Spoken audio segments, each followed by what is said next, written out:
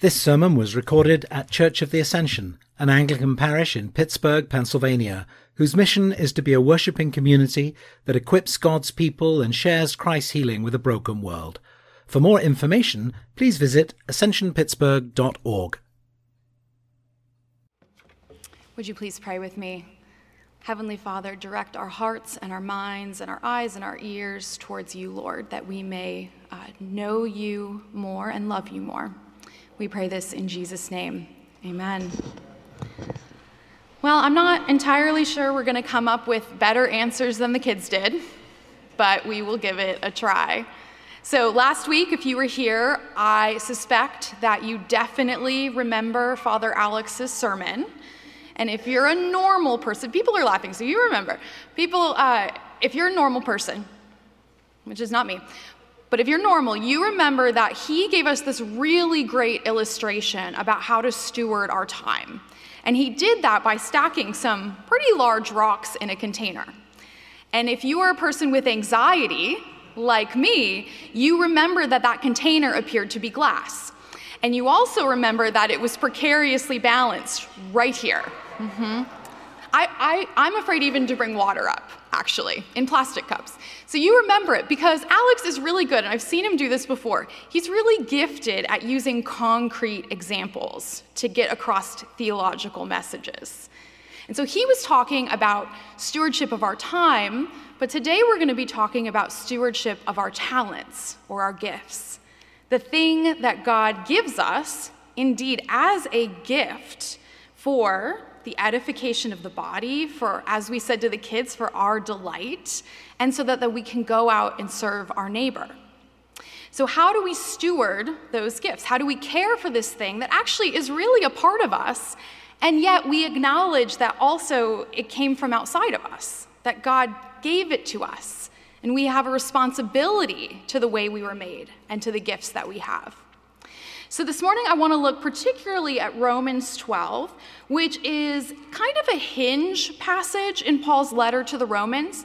The first 11 chapters of Romans are pretty deep theology. If you've read Romans, you know it can be, it's amazing, and also it's very thought-provoking. You have to move slowly. And then in verse 12, he does a little bit of a shift where it seems now that we're going to talk about the practical application of that deep theology he's been talking about. And in chapter 12, he's looking particularly at how does this theology, how does any of this matter to the life of a Christian community? What does it matter to individual believers? So that's where we're coming into the letter to the Romans today. So the first thing I think we need to say about gifts is what I already said to the kids, but I think it's really important. And I want to look, we're going to skip around a little bit, but I want us to look particularly at verse 6. So in verse 6, we have Paul saying, and I want you to catch the little phrase at the end. We have different gifts according to the grace given to each of us. And so some of you are very well acquainted with your gifts. You're very confident in them. Praise the Lord. Some of you perhaps don't know what your gifts are. Some of you perhaps are in a moment in your life where you wonder if you have any gifts at all. But you must, because Paul says so. It's just pretty simple. We all are gifted. And I want us to think about spiritual gifts. There's kind of a proper list of spiritual gifts that we can find in the New Testament. One of the lists is contained in Romans 12, our epistle for today, but then the other two are in Paul's letter to the Corinthians, his first letter to the Corinthians. And there's two more lists of spiritual gifts, and we'll say that those are spiritual gifts proper. So we want to talk about those, and those are very important. Also, I think if we're going to talk about God-given gifts, we maybe want to expand how we're thinking about it. Because yes, we will be given spiritual gifts by the Holy Spirit as we follow the Lord. That is true. We all, to each of us, will be given.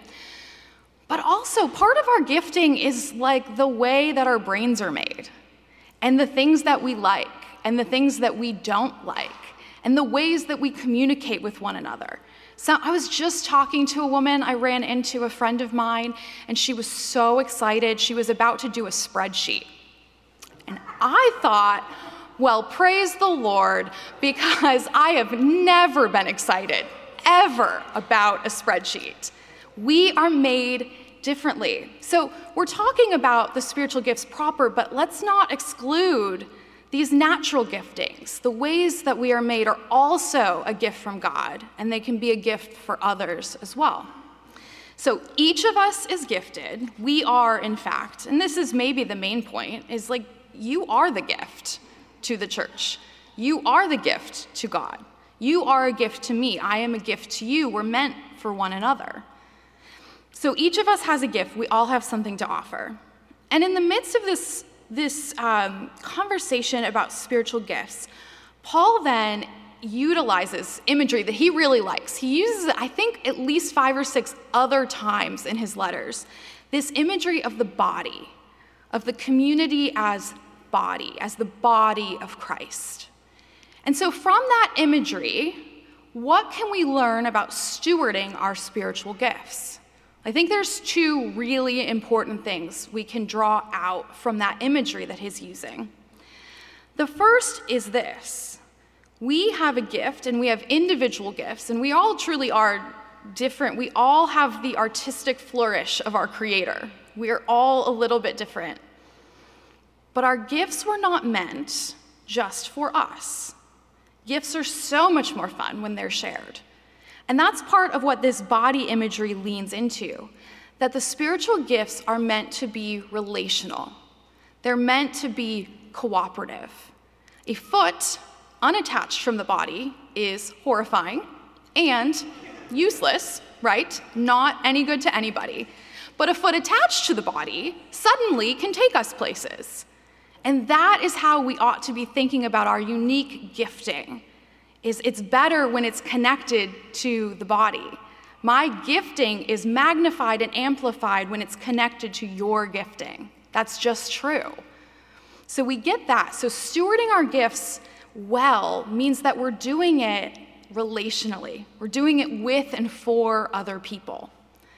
The second thing that the body imagery tells us about that I think is really important is that it's a really good thing that we have different gifts.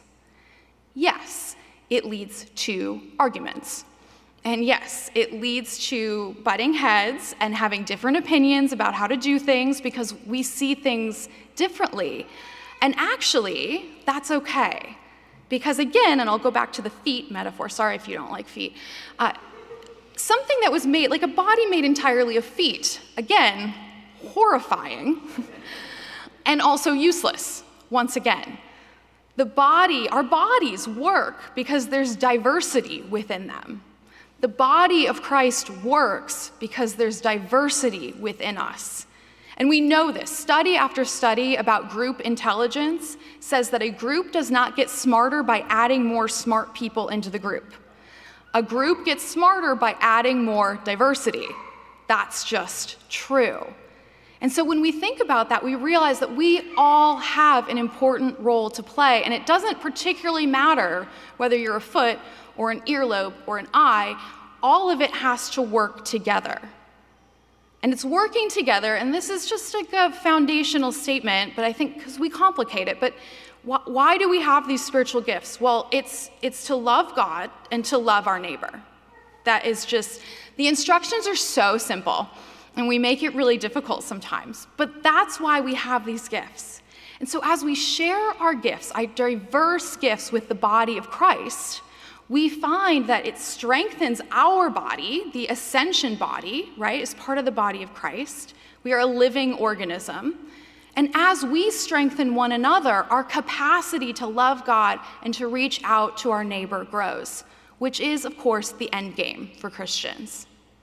So the body language shows us that we each have a gift. We each play an important role. It's meant to be used together, and it's good that they're different, even if it doesn't feel that way sometimes. Now I want to talk about this idea of diversity, because this leads us into where I think there are a couple pitfalls, things that can block us from stewarding our gifting well. And here's the first one. So we get our gift from the Lord. We unwrap it. We're very excited about it. And then our human nature takes over. It's the first thing we do. We look over at our neighbor's gift, and we start to examine their gift. And perhaps we come to the conclusion that my gift is just a little bit better than their gift. I might know a little bit more than they do. Now, Paul got ahead of this because he understands human nature. In verse 3, before he talks about the body, he says, "Do not think of yourself more highly than you ought." He knows us, doesn't he? Do not think of yourself more highly than you ought. Because again, that's not the point of the gifting. Whether one's better or worse or more gifted or others, that's just not even the right framework to operate in. So when you're tempted to feel like, okay, maybe my gift's a little more important, remember Paul saying, do not think of yourself more highly. This really reminds us also of our gospel reading for today from Mark, where the disciples were walking down the road and arguing about who's more important. And then they get to the house at Capernaum, and Jesus says, "What were you arguing about on the road?" And they are silent. It's like when I call from the other room and say, "You're not fighting, are you?" to my children. And I get silence, because of course they were fighting. They're always fighting. They're never not fighting right now, actually. And Jesus silences them, because they also know that's not something that we fight about. Who's better? Who's more powerful? And in fact, of course, Jesus then flips the paradigm on its head. He brings this little child before them who in Roman society has nothing to commend it. It has nothing to offer, right? Other than an heir, children are basically useless in Roman society. And he brings a child to them and he says, if you receive one of these, then you receive me. In other words, disciples, if you're not willing to serve, if you're not willing to get behind others and help their gifting and worry about them, if you're not willing to serve when there's nothing coming back in return, then you don't have me. You've missed the point, which is, of course, what happened on that road when they argued. We've missed the point. If we begin to think of ourselves as more important than we are in terms of our gifting, we've missed just the entire point. So that's the first thing that can go wrong. And by the way, the antidote to that is, of course, humility. It's just a little bit of humility, but not false humility. We also can cultivate that in Christian communities, where a foot is like, not a very good foot. And you know what happens when a foot won't walk the way it's supposed to? The whole body is crippled. So pretending that you're not good at something you're good at doesn't help anybody. And that's not pride, that's just honesty. Right? So humility, but not false humility. The second problem that can come with our diversity of gifts is that we open our gift, we're very happy and excited, and then again, we look at our neighbor's gift, and uh-oh, their gift is better than ours. What do I do about that? Perhaps we find ourselves wishing that we had different gifts than we actually do have. Perhaps we feel, and I think this happens a lot, we end up feeling kind of ashamed, maybe at not being gifted enough, not feeling that we're talented enough, not feeling that we actually have that much to offer. I have been there. I had an interesting experience as I was coming up as a very new minister. I kind of did everything alongside a friend of mine who was also becoming a minister, and I just felt so inadequate compared to him. I really did. I kept looking over at his gifting and thinking, mine's just not as good as his. And one day, my spiritual director had just absolutely enough of me. And she said, Lauren, she said, comparison language is not God's language. Comparison language is the enemy's language, and it's your sinful language, but it's not your heavenly Father's language. Well, that was really helpful, because spiritual directors are generally very helpful. That's right. Actually, in terms of evaluating other people's gifts, we need to just put blinders on. We need to know what they are and help people use them, but there is no comparison. There's no comparison game. And even if there were, the only people we're competing against is ourselves, really. Right? So we don't need to compare. So Paul says it, do not think of yourself more highly than you ought, but rather think of yourself with sober judgment. So real judgment, true judgment, not worse than you are either. That's how Paul says it. How my kid's kindergarten teacher says it is, you get what you get and you don't get upset. And if we all could live by that, wouldn't we be so much happier? Right? You get what you get and you don't get upset. And so how do we, though, we've talked about how gifts are meant to function in the body and some pitfalls, but how do we actually employ them? How do we find out what they are? Well, I think to understand that, we need to go back up to the beginning of chapter 12. Paul says, therefore, I urge you, brothers and sisters, in view of God's mercy, to offer your bodies as a living sacrifice, holy and pleasing to God. This is your true and proper worship. So isn't it interesting that Paul begins a conversation about spiritual gifting by talking about what our true and proper worship is? And I think using our spiritual gifting is not all of our true and proper worship, but I think it is a significant part of it. Living into who we are and how God has made us is how we become a living sacrifice. I think we hear the word sacrifice and we immediately go to like Leviticus, blood, knives, pain, living before the Lord. And sometimes, yes, we will sacrifice to follow God. And that's just true. Jesus calls us to take up our cross and follow after him. There will be pain. But I don't know if we talk enough about the fun. Following Jesus is super fun. It should be really freeing. It should be really joyful. And that's, I think, how we should live as we live into our gifting, is it should feel free. It should feel fun. So if you are doing something in ministry or for the church or for your neighbor, and you come home and complain about it every time, it might be time to reevaluate what you're doing. Because when we're working within our gifting, sometimes it's really hard. Some of you will know what I mean. Sometimes it can be really hard, but you're still having fun.